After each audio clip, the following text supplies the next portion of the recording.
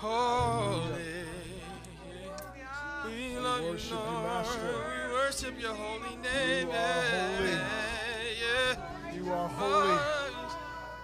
Oh, you're so mighty. We bless your name today, and God. worthy of all the praise. We thank you, God, Hallelujah. because you are pure, you are righteous and wonderful, God. Bless you, Lord. We stand in awe of you this morning, God. Great is your Thank you, name, Jesus. greatly to be praised. Hallelujah. Come on and give your God a hand of praise. He's worthy. He is worthy. Turn your Bibles with me, please, to the book of Acts, chapter 4. The book of Acts, chapter 4, we'll begin reading in verse 1.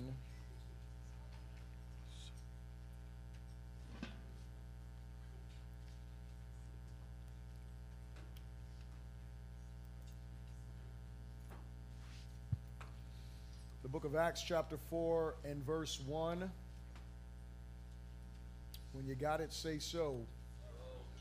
And it says, "Now as they spoke to the people, the priests, the captains of the temple, and the Sadducees came upon them, being greatly disturbed that they taught the people and preached in Jesus the resurrection from the dead.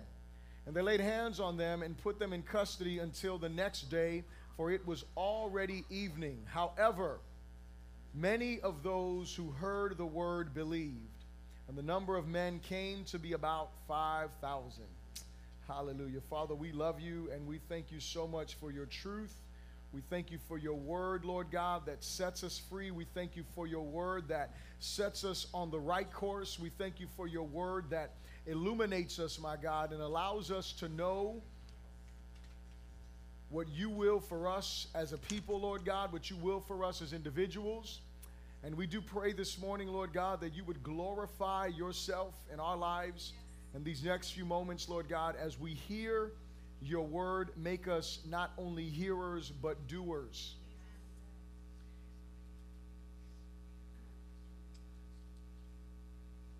Let us feel the weight of responsibility, Lord God, that there is when we read the scriptures. Let us not look at the preaching of your word as a good story, or even worse, as a bedtime story, Lord God. Something that we hear to put us to sleep so we can rest. But my God, let your word set fire to our hearts,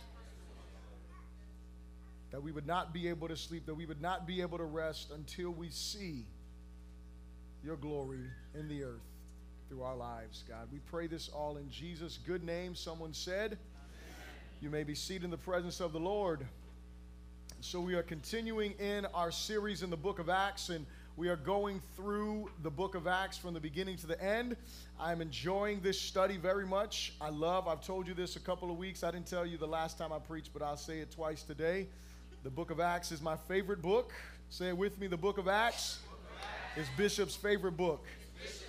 There you go. Hallelujah.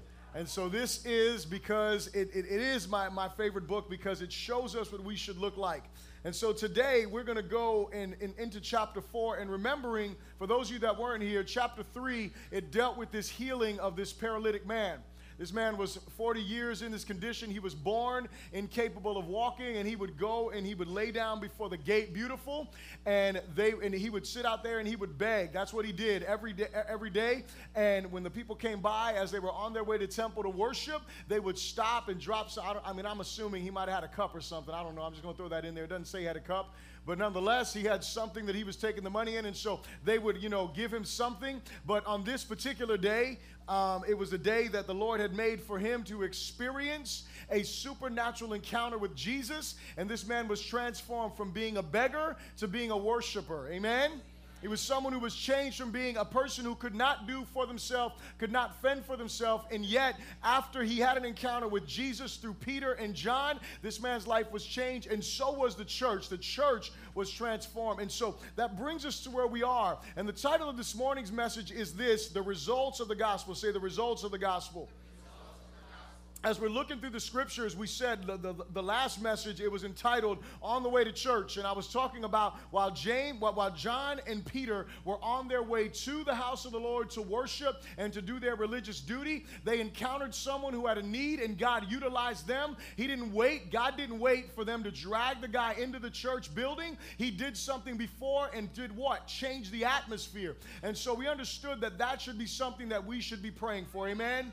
That God would utilize us to bring people into the house of the Lord. I gave you my testimony briefly, but when I listen, before I got saved, I was a real heathen. Amen.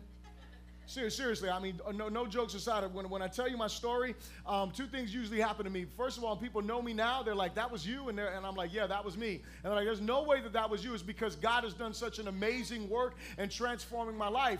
And then the other thing is that when I'm talking to someone who thinks they're good, they'll be like, "Oh yeah, you definitely needed Jesus." In other words, I really don't need Jesus as bad as you did. Amen? I want you to know that no matter how good or bad you are, we all need Jesus desperately. And so before I came to Christ, I would come to church, and usually it went down like this. My mother or grandmother tricked me into coming. And I did everything I could to be the most rebellious person I could. And I advise against this. Let me say this really quickly, because I don't want to give this as though I'm condoning this behavior. I'm letting you know my behavior, okay? And what I would do is I would literally get high before I came to church. Right? Smoke out, come to church, sit back there. I'd be sitting down in the congregation. I didn't want to be there in the first place, so I might as well, be relaxed. That was my thought in the whole process, right? And so I would come into the house of the Lord, and I would sit there, and I would leave exactly the same way I came, and I couldn't wait for the sermon to be done so I could go outside and I could smoke a cigarette. That was my exact mindset. So I would go to church like that. All of these young people used to see me this way. One Sunday, came into church, I wasn't high. Glory to God.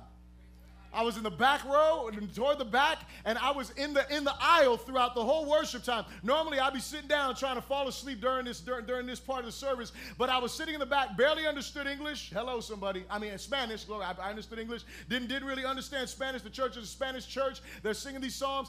I couldn't see because I wear contacts right now. I wear glasses when I'm not wearing contacts. Well, back then I was too cool for all that. So I was just walking around, couldn't see nothing, just squinting all over the place. So I was in the back of the row over there, and I just wanted to worship Jesus. And so as I'm there, what happened was everybody, all of these young people looking at me, as soon as service is over, they're coming up to me like, "What happened to you?" What happened was my mother saw a beggar. Hello, somebody.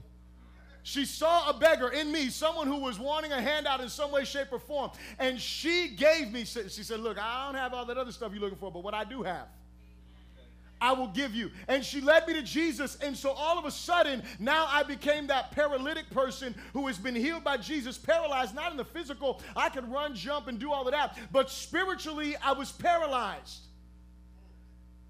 And there's many people in our days who are spiritually paralyzed.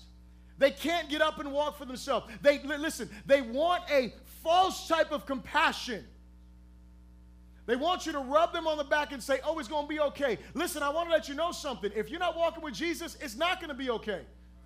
Oh, y'all ain't hearing me. I know that's a little rough, especially in our day, because we want to be real sensitive, real politically correct, and we want to wait till we get you one-on-one and we get you nice and emotional. And listen. Here is the reality. If you don't have Jesus, it's not going to be okay.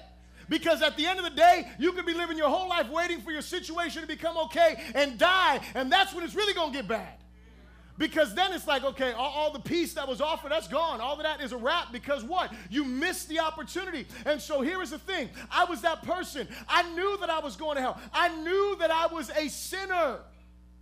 A sinner is a lawbreaker. I knew it. And I knew that if I died, I was going to be separated from God for all of eternity, and I would spend it in hell. And so what I would do is I would try to run as far away as I could from church and from anybody who was talking about Jesus. Until one night, Jesus got my heart and got my attention and changed my life forever. And brought me to himself, and now I come into this house and I'm able to worship God, and other people's lives are changed as a result. And then, some 17 years later, I'm here preaching to you about what Jesus did then, because that is what he wants. He doesn't want to make everyone a preacher like me, hello, but he wants everybody to be a witness for his glory and for his honor of his resurrection power. And so the results of the gospel, there are results of the gospel. And as we walk through this and we look in the book of Acts, chapter 4 gives us a beautiful picture of the results of the gospel. And here's the thing, preaching the gospel will always produce results. Some of those results are immediate and others are more gradual. Now, I can tell you about my personal life. I was very gradual. Hello. Everyone in my family wished it was immediate, but it was not. I can tell you prayer meetings that they came to my house, and I didn't understand what was going on. They were praying for me, praying that Jesus would save me, and it was gradual. I had one lady one time, this is no joke, this is serious, and I know that, and this was about 2 or 3 weeks, or maybe about a month before I got saved, and this lady, she saw me walk out of my house, and I don't know what she saw. I think it was a light behind me, because I know it wasn't a light in me, glory to God. But when I walked out, she was like, I see a light around you. I'm like, okay, well, I got to go. I'll see you later. You and your lights. That was me, right? I didn't know nothing about anything, but what I know today is that Jesus was calling me. And even at that moment, he was dealing with me. But here's the thing. I had people talking to me, and it was gradual. So my grandmother was like the first person. I'll give you a little bit of this story. I'll give you the lengthier one because, we're taught to tell it in 5 minutes. I'm going to tell it in a little bit longer. Amen? But here's the thing. My grandmother was the first person. She started talking to me, and she used to tell me this all the time. She said, Jason, you need to pray. And I'm like, okay. She's like, and when you pray, you need to ask God for wisdom. I'm like, okay, I'm going to ask God for wisdom. So I would lay down. And listen, I said I was a heathen. I meant this. And because I knew this, I used to lay down in my bed every night. And this is no lie. God knows he's here. So I'm telling you the truth. I used to lay down in my bed every night with my hypocritical self. And I would lay down, and I would say, God, forgive me for my sin. Why did I ask him for that? Because I knew that if I died, I was going to hell. So I was hoping some way that this would work. God, forgive me for my sin, even though if I wake up tomorrow, I'm going to do them again. That's why I was a hypocrite. Then my grandmother threw in this monkey wrench, right? And she was like, pray to God for wisdom. So then my prayer went from, Father, forgive me for my sins. Give me wisdom. And I'm praying. I'm like, my grandmother said, ask for wisdom. Lord, I need wisdom. I don't know what that is, but I need it. Little did I know I was asking for him. But anyway, nonetheless, right, and that we just went through Proverbs. So I was asking for him. I was asking for some direction for my life.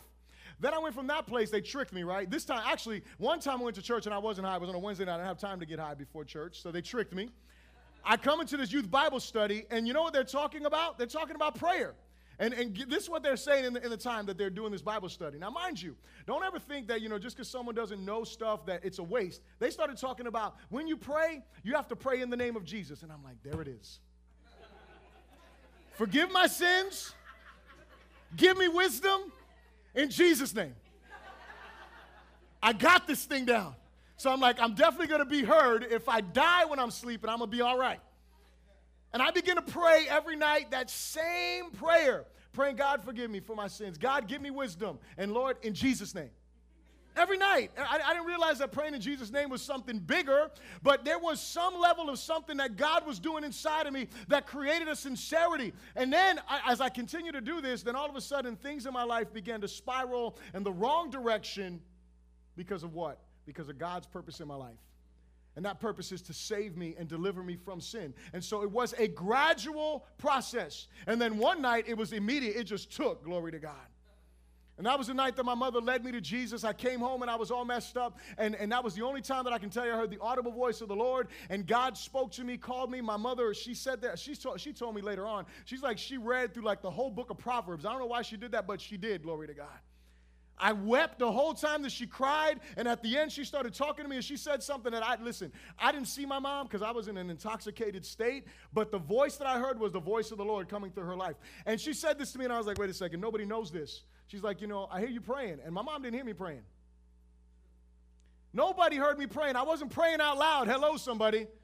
I wasn't verbalizing, Father, forgive me. I was like,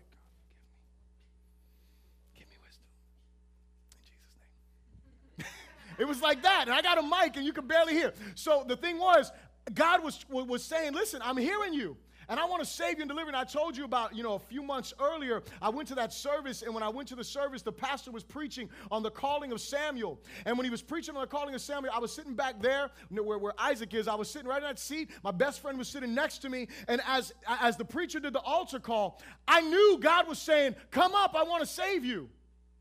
And you know what I did? Instead of looking at Jesus, I looked to the person next to me. And he was like a lump on a log, wasn't moving anywhere. So I was like, well, if he ain't moving, I'm not moving because I don't want to lose him because I know if I walk with Jesus, I'm not going to have my friend. Crazy. I didn't realize the horrible deal I was about to make.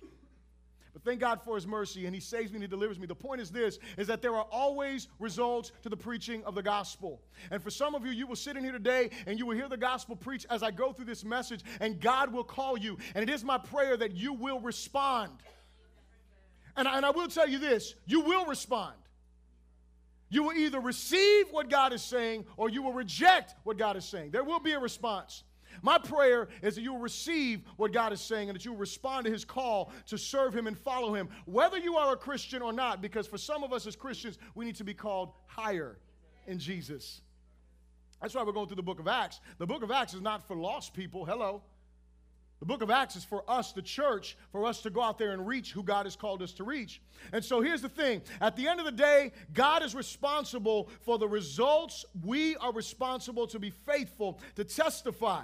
The results of preaching the gospel are always, say always, a win for the one sharing it. Whenever we share the gospel, even when someone does not respond in the affirmative, even when someone rejects the gospel you are preaching, it is still a win for you. Do not allow, my brothers and sisters, Pastor Robert talked about this young lady that he's going to be sharing with and that he's looking for. I pray that you will join him, that you will join me, because once I heard that testimony, when I get down and pray, I'll be praying for his conversation with that girl, that God will open their eyes. And I pray that you will do that as well, but also that you will begin to ask God to open up those opportunities, that you'll begin to ask God to show you who you can begin sharing the gospel with.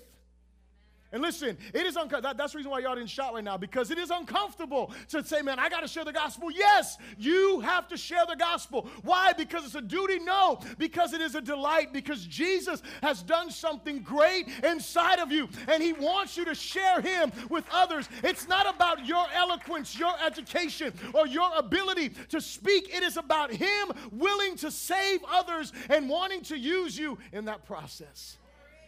That is why we share the gospel. It's not because every single person that we share with is going to say yes. That's not going to happen. It is because every single person we share with needs to hear it. Say this with me. I have 6 things that I want to show you that are results that we'll find in this chapter. This is probably the longest message point-wise that I'll have, but I'll get done with it pretty quick. 6 points. The first one is this. If you're taking notes, just repeat this after me. You can write it down also. Say, there is almost always a mixed response to the message. When we look at verses 1 through 4, we find that they have preached the gospel in chapter 3. And it comes here and it says in verse 1, it says, now as they spoke to the people, the priests, the captains of the temple, and the Sadducees came upon them, being greatly disturbed that they taught the people and preached in Jesus the resurrection from the dead. And they laid hands on them and put them in custody until the next day, for it was already evening. Now pause for a moment. That is one response to the gospel. They weren't moved with compassion. They weren't moved with conviction. The Bible says they were what? They were disturbed. That's what the scripture says. And sometimes when I share the gospel, when you share the gospel, it is disturbing to people. They don't want to hear it. That isn't the answer they were looking for. They were looking for 10 steps to something or 5 steps to something or a rub on the back. I don't know what they were looking for. But when you share the gospel with them, you let them know, listen, it's not about your situation changing. It's about your heart changing. And the only way that happens is by you repenting. They don't want to hear that. It disturbs them. Why you got to shove Jesus down my throat? I'm not trying to shove Jesus down your throat. I'm trying to share with you the true thing that you need. Because here's the thing. Everybody wants a fixed life, better situation. But here's what you got to get. We want to fix situations and get people better. But my question is, if everything is perfect in their life, will they ever turn to Jesus? Have you ever thought about this for a moment? That God sometimes allows people to go through difficult situations. 1, so we can show love and we can show compassion. In other words, we can show Jesus to them. But number 2 is so that we can have an opportunity to really share what needs to be shared. Jesus wants to fix people's lives, not just people's situations. So the first thing is they're disturbed. Then verse 4 gives us the other response. The other one is this. However, many of those who heard the word believed, and the number of the men came to be about 5,000. And so we had earlier in chapter 2, we see about 3,000 people added to the church. Now we have 5,000. And so it went from 3,000 to 5,000. So we see some growth that is taking place. So here's what happens. Approximately 2,000 people were added to the church that day. There was a convincing miracle that was never denied by the Jewish leaders. This becomes so very important for you and I to look at, because in chapter 3, this paralytic person, when you look throughout chapter 4 as we walk through right now, you are never going to see them deny the miracle that occurred. They're never going to say that didn't happen. They're never going to say he was not paralyzed. What they are going to do is reject the message and not want to hear it. But they could not reject it. They never did. And yet the religious elite, I want you to notice verse 1. It says this. It says, now as they spoke to the people, the priest, these are the people that are leaders, the captain of the temple. These are people that are over, they're like the temple police. And then the Sadducees, these are the ones that are the religious leaders. Listen, these are supposed to be the most educated ones. These are the ones that you email and say, hey, I got a question about the Bible. That's who these people are. These are the ones that are supposed to have all of the answers for everyone. They're supposed to be able to communicate the things of the gospel. And yet they were the ones who rejected the message. And let me say this. This is important for us because, and this may not sound very encouraging, but it still gives us the heart that we're supposed to be doing, what we're supposed to be doing with the gospel. Within the whole of the culture, Jesus will probably never, say never, be widely accepted. The Bible says that narrow is the way and few are the ones that find it, right? Now, I know you see a lot of mega churches and stuff like that, and I hear all that. But the Bible says few will find the way. So in realistic terms, all of that stuff, I mean, the Bible talks about a great falling away and all of this. And listen, I am excited to see what God is doing and here. But the most important thing is that we are faithfully sharing the gospel. And that we're not just, tickling ears or making people feel good about stuff. That's not going to work, because then people think they're saved, but are they really? And so here's the thing: we're never going to, whenever everybody just accepts Jesus, there's an issue. I told you the story that when they changed the way that churches were run. See, churches weren't run like this, and what I mean by this is there wasn't a pulpit in the front and pews in front. That isn't how it was. People sat in like a circle, and they used to. Now, when I say circle, I'm just giving a picture. It was more like a community, and they would have conversation, and I could call on anyone. Right? I could call on Eddie and say, Eddie, tell me what this scripture says. I could call on, you remember when you read, as you read through the book of Acts, you'll see that at one point the apostles are in the temple and the people rise up and say, brothers, if you have anything you want, you could share with us, please do so. What did they do? Literally, they put him on the spot. And what happened was, when it was like that, here's what would happen. When it was like that, people were like, I'm not going in there. I'm not going to be part of that community, because at any moment they could call me out and say, hey, brother, can you give me a word and communicate what the scripture says? Not give me a word, not like you feel something. No, I'm not talking about that. I'm talking about where you know what the Bible says and tell me what the scriptures communicate. And in our sanctuaries now, folks can go to sleep. Right? I mean, realistically, you can hide. Listen, you can act like God is not talking to you. And no one will ever know. You know how to swallow good? Be like, that wasn't for me. And you can walk out the door the same way. But what happened was, during that time, before the change took place, in the community, there was like 20% people were Christian. You know what happened when they changed it and they put pulpits in the front and pews facing this way? It went from like 20% to 80%. Because everybody wants the benefits of church, but nobody wants the responsibility of being a Christian.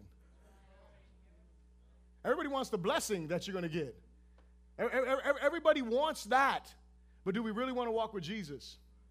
And so when Jesus becomes acceptable, you need to question some things when he's just acceptable in the society as a whole. Now, here's the reason why I say this, because not just on that level of being convicted of our sin, but also everything about Jesus, listen to me, everything about Jesus outside of the historic facts of his existence defy logic.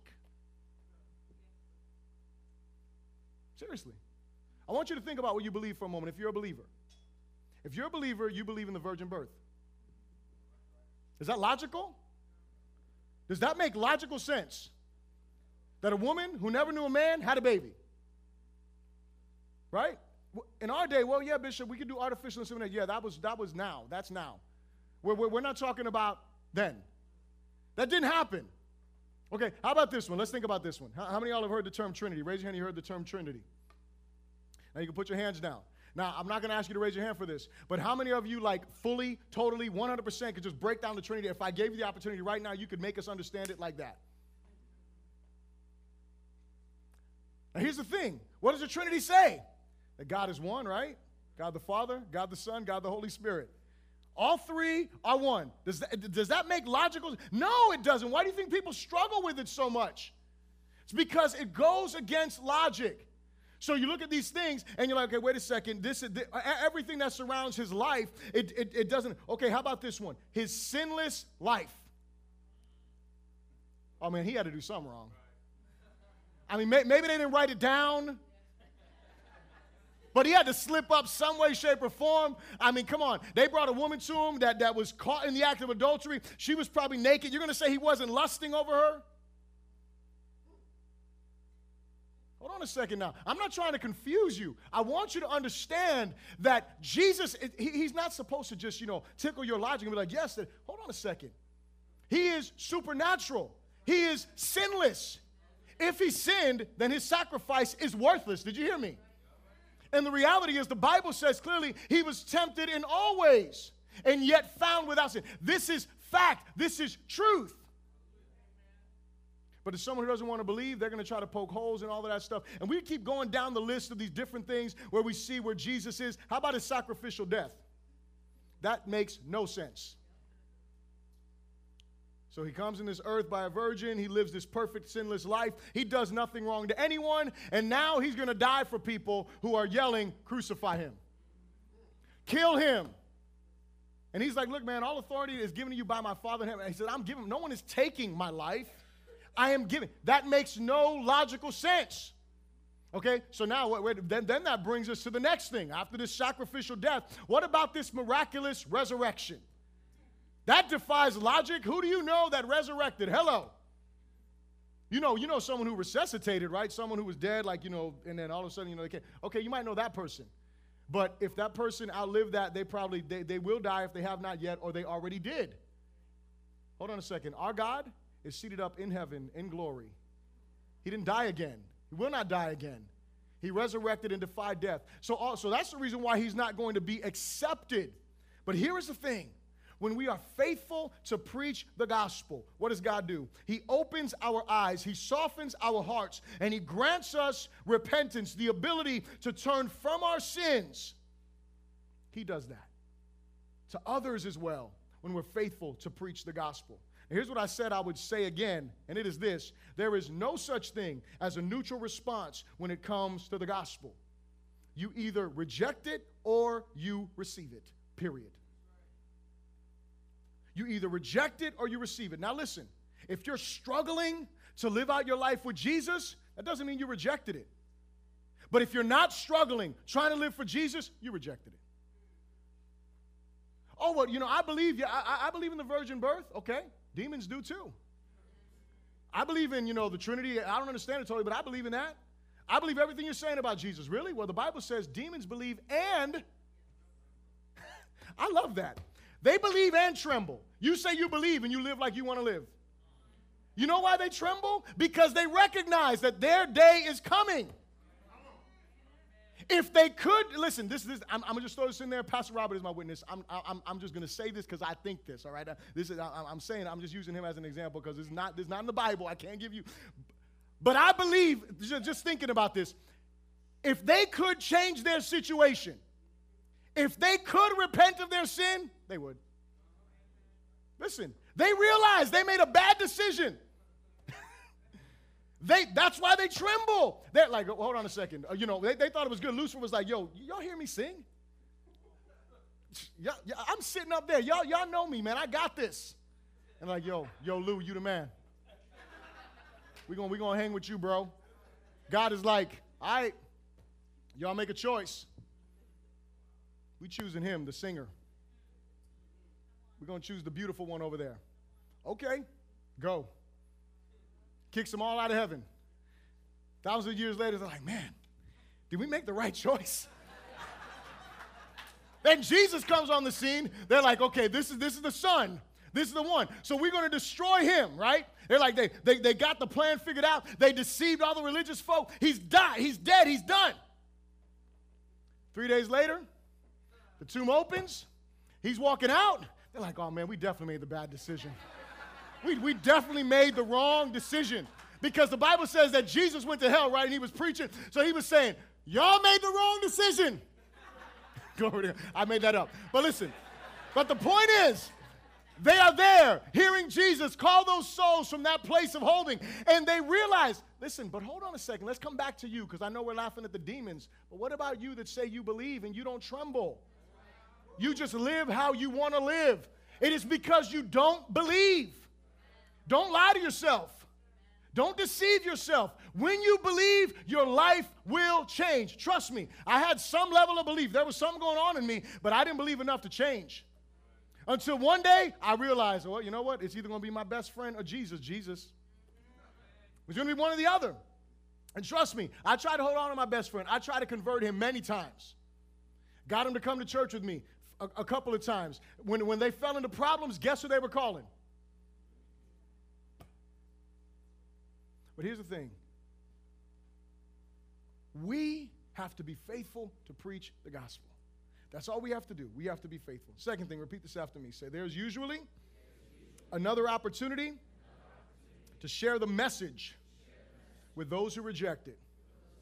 This is amazing to me. Look at verse 5 with me. Verse 5 says this, and it came to pass on the next day that their rulers, elders, and scribes, as well as Annas, the high priest, Caiaphas, John, and Alexander, and as many as were of the family of the high priest, were gathered together in Jerusalem. And when they had set them in the midst, they asked, by what power or by what name have you done this? Then Peter, filled with the Holy Spirit, said to them, rulers of the people and elders of Israel, if we this day are judged, for a good deed done to a helpless man, by what means he has been made well, let it be known to you all and to all the people of Israel, that by the name of Jesus Christ of Nazareth, whom you crucified, whom God raised from the dead, by him this man stands here before you whole. This is the stone which was rejected by you builders, which has become the chief cornerstone. Nor is there salvation in any other, for there is no other name under heaven given among men by which we must be saved. It goes on to say in verse 13, it says, now when they saw the boldness of Peter and John and perceived that they were uneducated and untrained men, they marveled and they realized that they had been with Jesus.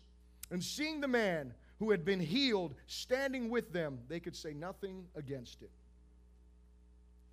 There is usually, God in his grace and his mercy will usually give us another opportunity to share the gospel. How many times did they share the gospel with me? I couldn't tell you.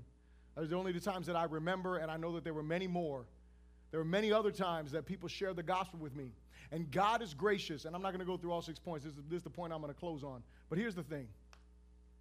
God is gracious, and he shows his grace. He shows his abundant mercy by granting us multiple opportunities to repent of our sin.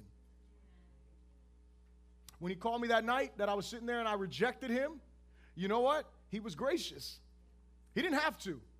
He did not have to allow me to hear the gospel again, but he did. And so here's the thing. We have to be faithful to say, okay, God, show me. So for these people, in this context, let's look at how they heard the gospel. The first time they heard the gospel, John the Baptist. John the Baptist came on the scene. He's preaching the gospel to them. They don't want to hear it. They're like, oh, we don't need that. We don't need to hear that. Jesus comes on the scene. They reject his message and his ministry to the degree that they crucify him and they kill him. Then after that, they go and they reject the message of the apostles. And God still gives them an opportunity to repent. Here's the thing that I want you to get here when we're looking at this whole thing, because Peter goes on and he says this. I love this in verse 8. He says, then Peter filled with the Holy Spirit. Say, filled with the Holy Spirit. Listen, if I could pause and just tell you one thing that becomes so vitally important, it is this. It is that you ask God to fill you with his Spirit daily. That you don't just ask him to fill you with his Spirit just because, but that you ask him, God, fill me with your Spirit so I can preach the gospel with power. So I can be a witness with power. It doesn't mean you got to jump up on a soapbox somewhere and start yelling out. You can do that. But here's the point. It is that way you open your mouth and the power. Listen, power is not demonstrated because you yell. Hello. I'm just loud. Hallelujah. There's no issue with it. I'm loud. I'm a loud person. A lot of you are loud too, glory to God. You get excited and you just loud. This place, I was told Pastor Robert when we were getting ready to pray, I was like, man, it's loud in here. And he's like, yeah. He said, there's a lot of people. I'm like, no, these are loud people. That's that I thought. I didn't say that. It was just loud, man. But listen, the point is, some of you are loud too. But here's the thing. It is that you pray because when he was questioned, when he was asked about the situation, what is going to change the lives of the people who are hearing is not his words. It is the power of the Holy Spirit that is coming through him. And if there's one thing that we have failed to do in everything, and this is something that should be plastered all over our evangelism material, the hybrid that we're coming up with, it is that we need to be filled with the Holy Spirit in order to be effective witnesses. Listen, you can know A, B, C, and D of the Romans road and all of that, but if you are not filled with the power of God, lives will not be changed because it is not us that changes people. It is God's Spirit that changes people. Period. He's filled with the Holy Spirit. And then I love it because, and here's the other thing this is why you need to be filled with the Holy Spirit. Because when you are filled with the Holy Spirit, you know what you are clear to do? You are clear to preach the gospel unashamed. You are bold to communicate the truth. You know, I've been pointing this out to you every single time that Peter preaches because Peter is crazy. Listen, Peter is like, please kill me. Seriously, every time he preaches, he's like, y'all kill me. Kill me.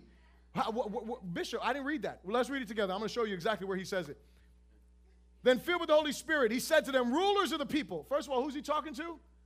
He's talking to the rulers. He's talking to the leaders. That's who he's talking to. Rulers of the people and elders of Israel, all y'all that have the authority to stone me.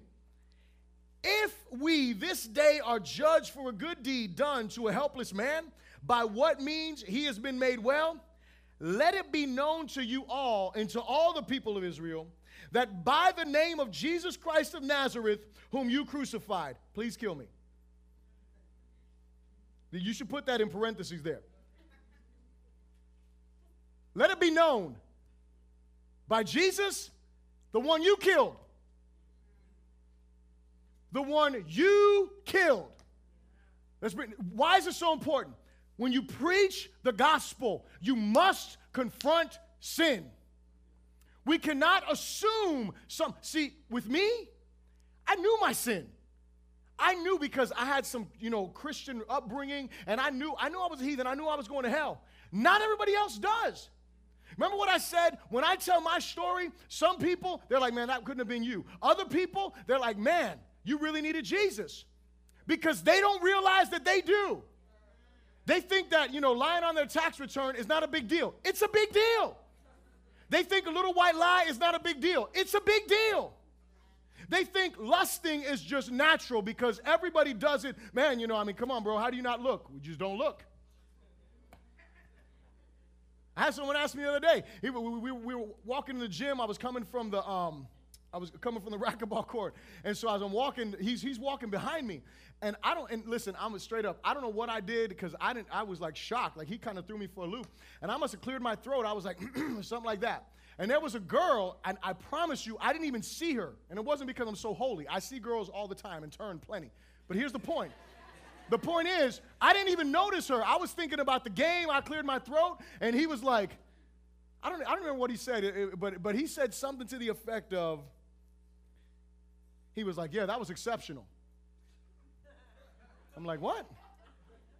He's like, oh, weren't you clearing your throat because of that girl? And I was like, no, what girl? And he's like, no, but she was, I said, okay. And he's like, do you ministers still look, right? And I was like,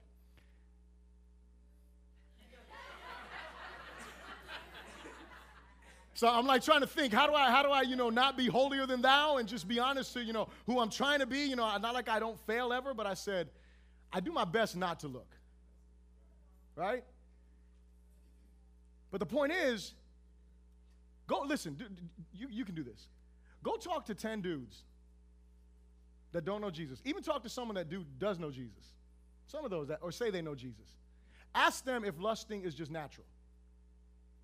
Ask them. Ask them. And I think you'll be shocked at how many they were like, yeah, man, come on, God created them.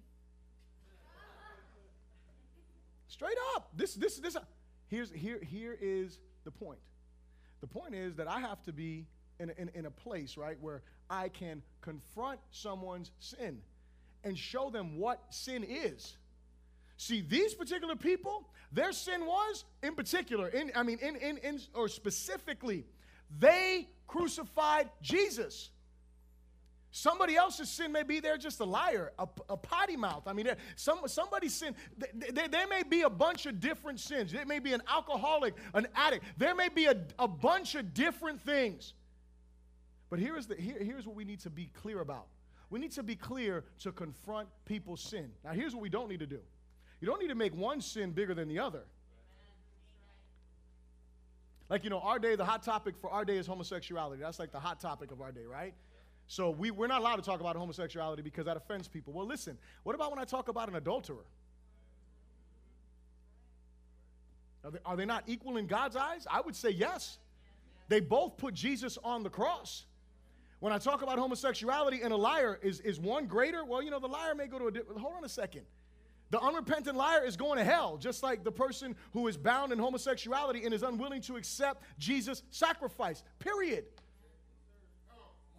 Now, here's the one thing that I love. There was an article that I read, and it was a guy, and he was actually meeting with someone who was struggling with, gender identity and stuff like that, or he was a homosexual. And there was 3 articles that were there, and as you were reading through it, the one thing that he made crystal clear, and this is why I always try to do this whenever I preach, is I always try to acknowledge my need for the gospel as much as anyone else's.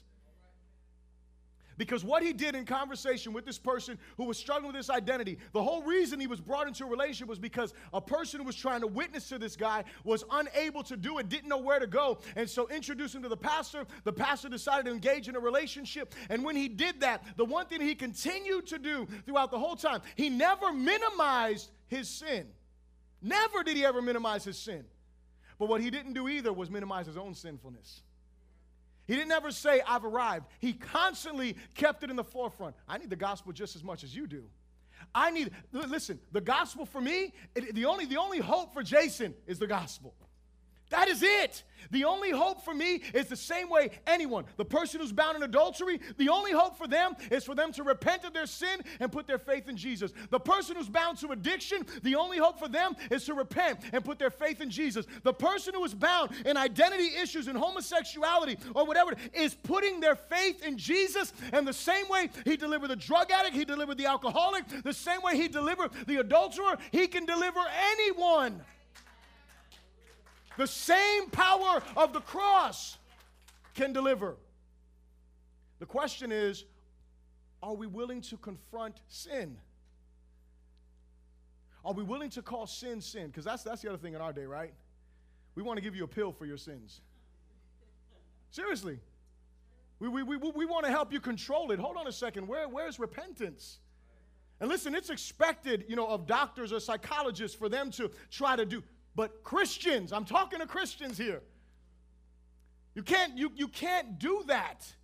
You have to allow the Holy Spirit to do what? To bring deliverance, to bring healing. Amen? Here's the thing. It goes on to preach. I already said he always confronts sin. He says, whom you crucified, whom God raised from the dead. So now he's like, you crucified him and God denied you. Amen? Whom God raised from the dead, by him this man stands here before you whole. And so what he is saying is that there is undeniable truth. He goes on to quote here in verse 11, he's quoting Psalm 118. And in Psalm 118, he says that this is another way that this guy, he's crazy. He says this. He says, this is the stone which was rejected. And he throws in this word, by you. Because in Psalm 18, it doesn't say by you. It says the stone who the builders rejected. He's saying, you guys, you're the builders. And God was giving you the stone to build with. You rejected it. Again, he's calling them to the carpet about their sin. If they don't deal with their sin, how can you be saved if you don't deal with your sin? Jesus wants to deal with that. He calls them to that. The one that the builders has rejected, and he says, which has become the chief cornerstone, so the foundational rock. And this verse is so important for us. You should highlight this one. This should be your memory verse for the week. Verse 12. Nor is there salvation in any other, for there is no other name under heaven given among men by which we must be saved. Listen, we live in this pluralistic culture, meaning that every way leads to the same God in many people's minds. We live in this culture that preaches tolerance except when it comes to Jesus and Christianity. Because when you really speak about Jesus, Jesus is not going to say, hey, man, I'm just going to include everyone. No. Jesus is exclusive in saying, listen, you follow me, turn from sin, put faith in me, and you can be saved. You're not going to find me by following some other book.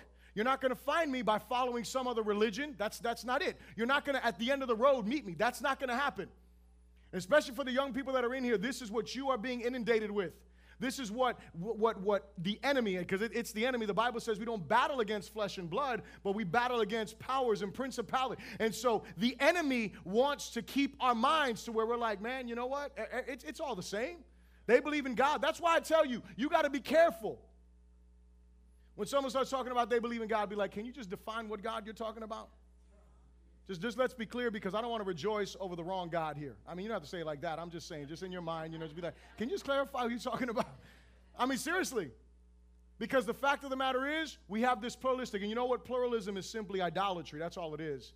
It's a worship of your own ideas. It's a worship of your own way. It's a worship of your own thinking. It's a worship of your own opinions, rather than submitting all of your opinions, all of your thoughts, all of your will, and all of your desires to the counsel of Scripture. But the gospel in and of itself is this, church. It is an undeniable message all by itself. And what God does here, when you look at verse 13, it says, now when they saw the boldness of Peter and John and perceived that they were uneducated and untrained men, they marveled and they realized that they had been with Jesus. And so what God wants is, he already has an undeniable message, but he wants undeniable messengers. Not because you're so well educated, because you spend time with Jesus. Listen, this is the question. Are we spending time with Jesus? Because he'll make up all the difference. When it comes to living out and preaching the gospel, he makes up the difference. But he doesn't end there. He goes on to say this. They didn't only see that. They didn't only hear the undeniable messages. They didn't only see the undeniable witnesses there. But it also says, and seeing the man who had been healed standing with them, they could say nothing against it. That is awesome. Because not only is the gospel and undeniable messages, not only are we called to be undeniable witnesses, but we are also empowered by the gospel to do what? To be surrounded by signs of that undeniable message. And that is what God wants to do through us. Here's the bottom line, and I'm closing with this. Jesus is the gospel that we should be preaching. It is about him. It is all about Jesus. It is all about Jesus saving. It is all about Jesus delivering. It is all about what Jesus can do to transform our lives. And here's my question for you, church, and I'm going to ask the church this question first. Stand to your feet, please. The question is this, are you being that undeniable witness? I didn't say perfect witness, because if you read the life of Peter and John and all of these people, they were not perfect witnesses. But are you being an undeniable witness? Are you being one that is spending time with Jesus? Are you being one that is sharing Jesus as faithfully as you can wherever you go? Are you being that witness?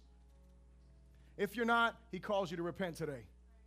If you're not, I call you to repentance today. If you are not spending time with Jesus, allowing him to transform your heart and being the witness that he's called you to be, if you call yourself a Christian, and you are living for yourself, living for your own desires, living according to your own will and according to your own ways, I ask you today, if that's you, repent of your sin. Listen, don't be foolish like I was. Don't worry about the person who's waiting for you when you come out of here, who's not going to want to walk with you because you're going to walk with Jesus. Don't worry about the person who's sitting next to you who may not want to follow Jesus as radically as you will. Respond to him today. Hear him calling you. And listen, if you're not a Christian, look, we all need the gospel. But if you're not a Christian, Jesus wants to save you today.